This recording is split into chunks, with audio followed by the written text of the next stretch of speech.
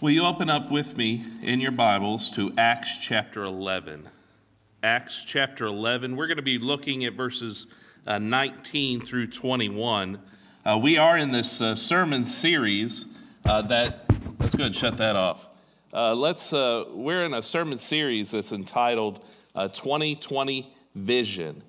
And the whole idea behind the series is to make sure that we line up for God's vision for the church, what the church should look like. And through our time where we meet together as leaders, we've had a chance to draft together a way to express how we want this community to look under God's rule. And so today we're going to talk about this topic of live, work, and play. Let's begin in a word of prayer, and then we'll move on from there. Father, we are grateful to be here, grateful for your amazing grace. And as we have celebrated your rule here on earth, as we have celebrated your work through the world, we glorify and honor your name. I pray, Father, that at this time as we gather together and look at your word, we pray that your word will speak to our hearts. And we pray these things in Jesus' name. Amen. Jessica is in the nursery this morning, so you'll just have to trust my word on this. I remember when she and I moved to Knoxville 15 years ago from Cincinnati. Now, we both went to college here in Knoxville for 4 years. I had a part-time ministry in Blount County. But we really didn't know much about this area here. And I remember looking for an apartment. Almost every apartment manager noticed that I was a minister and asked where. And my response was always Lonesdale. And nobody knew where Lonesdale was. And it was Becky Pyle, your daughter, Frances, who called me out on it. It was like, it's not Lonesdale, it's Lonsdale. I remember we looked over here on Wilson Road. We looked at Carriage Hill Apartments. It's, a mile from here? And we thought we were clear on the other side of town. We didn't even know we were this close to the church. It was quite a challenge to move to a new area. Where would be some good places to eat or some good places to hang out? Where could we meet new friends who could live near us? Where would Jessica work without having to travel a crazy distance? And if we're honest with ourselves, moving to a new area is hard. What would go through your mind as you move to a new area? Where would you try to meet new friends? How would you decide where to live? How would you decide what church to go to? Cornerstone has some incredible missionaries. One that we support here in Knoxville is a very interesting and incredible ministry. Benito and Patty Lopez live in our community here in Lonsdale. Benito was born in Costa Rica. He married this American girl named Patty. He and Patty had a very good life in Costa Rica. He was an accountant there, made good money for the country. But God led Benito and his wife to give up their comfortable life in Costa Rica and move here to Knoxville. And Benito and Patty chose the community of Lonsdale because many speak Spanish around here. And he considers himself a pastor to Lonsdale. He receives a very small salary from Fellowship Church, works as a translator to the people. He teaches ESL. He chauffeurs several in the community to doctor appointments, to visa appointments. He prays, he shepherds, he evangelizes. He does all he can for this community. And he gives of his life freely so that the community will know that Jesus is Lord. What an amazing story. And as I read Acts chapter 11 this week, I was reminded of the Lopezes and their story. Let's read. Now, those who had been scattered by the great persecution in connection with Stephen traveled as far as Phoenicia, Cyprus, and Antioch, telling the message only among the Jews. But some of them, however, men from Cyprus and Cyrene, went to Antioch and began to speak to Greeks also, telling them the good news about the Lord Jesus Christ. The Lord's hand was upon them, and a great number of people believed and turned to the Lord. Amen? What an incredible story. Acts 11:19 is a transition passage in the book of Acts. Luke mentions two major stories that led up to this story that would then transition the rest of this letter to talk about a message to the Gentiles. The first story is actually in Acts chapter 6 and 7. And you can take some time to read through that story. It is the story of Stephen, who was chosen as one of the first deacons in the church. Stephen met the needs of the Grecian widows in the Jerusalem church. He was chosen because of his incredible faith, his wisdom, and Stephen was filled with the Holy Spirit. He did incredible, miraculous signs. Stephen did incredible wonders. But his ministry ended short because he was confronted by the Jewish religious elites, and they could not match his wisdom. And what happens if you can't match their wisdom? They rallied together some troublemakers in the city, and they had Stephen arrested, took him to the high court of the Jews, the Sanhedrin. And Stephen had the audacity to preach the gospel to them. They called it heresy. And Sanhedrin had Stephen executed by stoning, and it began this great persecution in the Jewish community, where Jews began to seek and kill and imprison Christians. And so they were scattered. The other major story that leads up to this passage is the story of Cornelius. In fact, Luke just finished talking about the story of Cornelius.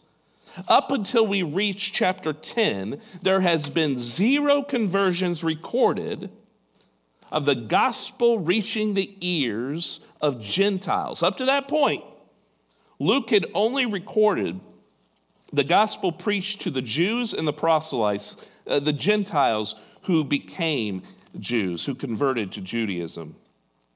The Apostle Peter was given this vision of clean and unclean food that was brought down from heaven, and the voices said, "Get up and eat." But Peter was a religious zealot for the law, and he said, "I would never eat unclean food. God commanded Moses, don't eat unclean food, and I am listening to that law."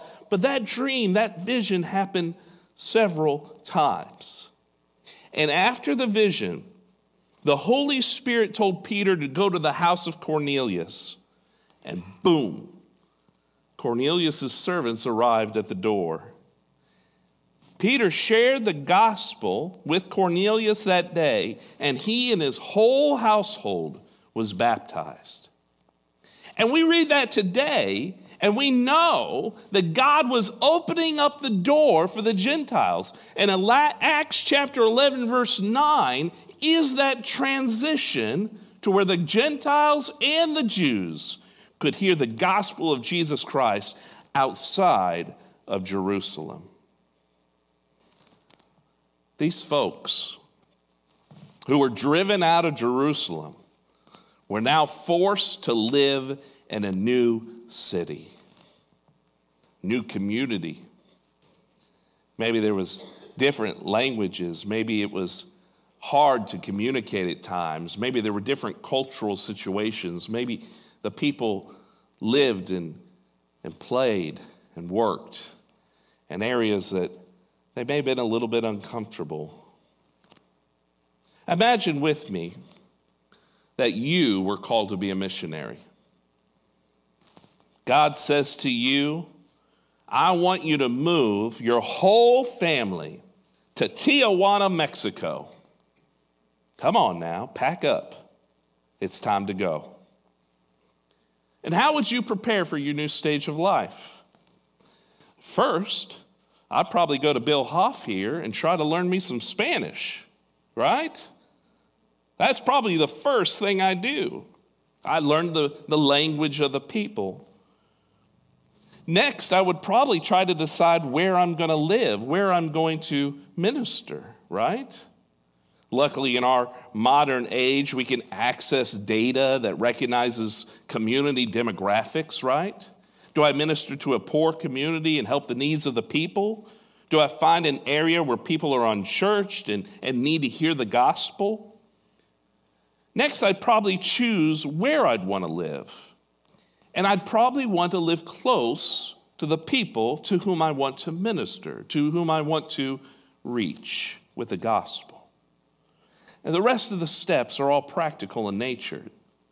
But all the decisions leading up to the moment that I move are based on ministry. Why? Because God called me to move. Every decision I'm going to make is going to be built on the idea that God has called me to move. We're not told in this passage how the people decided where to live and what kind of decisions were made up to the point of the move. And I'm not going to speculate on that process. But what I'm told are they did move.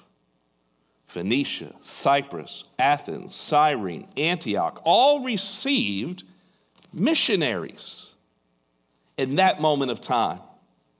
These missionaries who weren't told to move by God, but forced to move, didn't stop sharing the gospel. Remember, they're forced to move because they were sharing the gospel. They move and they still do it. What does Luke tell us happened? It says the hand of the Lord was on them, and a great number of people believed and turned to the Lord.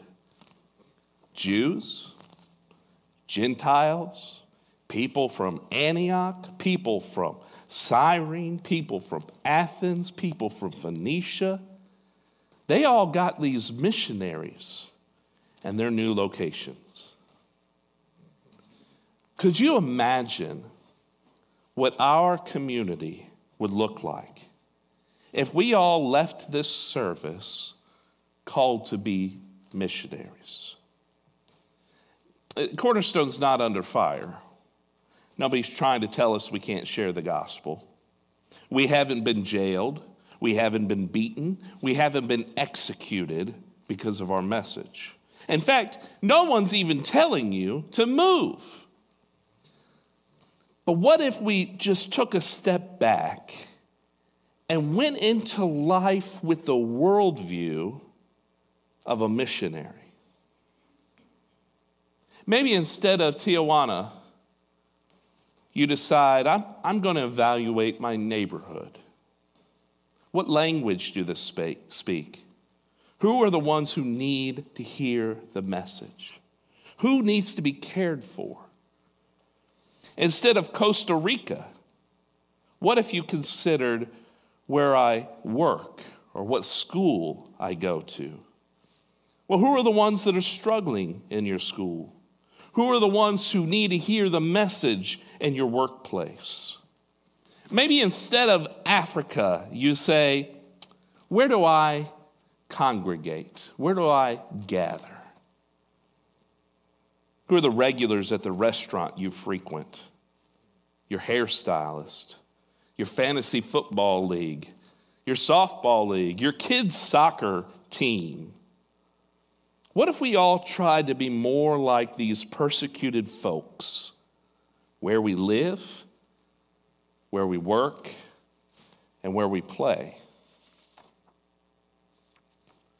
I had another friend. We're going to call her Mary for this story. Mary felt a similar call, and she and her husband moved from their nice community, nice home, nice lifestyle to live in a low-income area right here in Knoxville where they minister. They want their children to grow up in that community.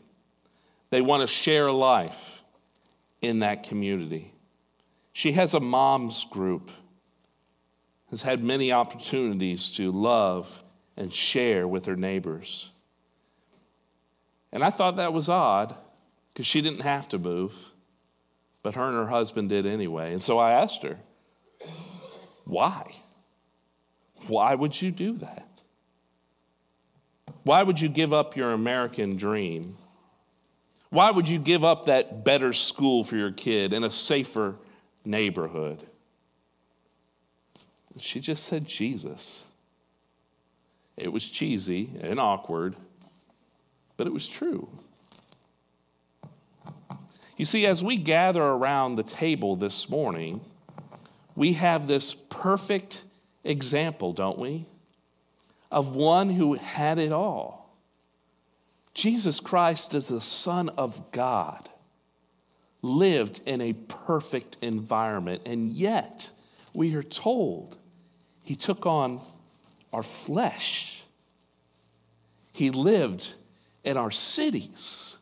He ate our food, and then he gave up everything. As we eat that bread, we're reminded of a body that Jesus didn't just give, he chose to give. That cup that represents the blood that Jesus chose to spill. I'm going to ask you as we join together to celebrate, to also reflect on everything that Jesus gave up for us. And then let's go out and be missionaries for him. As we sing the next song, I'm going to encourage you to go to one of these tables and take a cup. On the bottom is the bread and the top is the juice. And we'll take that all together after the song. Let's pray. Father God, I can't say thank you enough for your sacrifice, for giving up everything for us. As we sing this next song and reflect, I pray that you'll speak to our hearts. I pray that you'll guide our lives. And I pray for opportunities that we can share this wonderful message of what you've done for us and what you mean to us. And we pray these things in Jesus' name. Amen.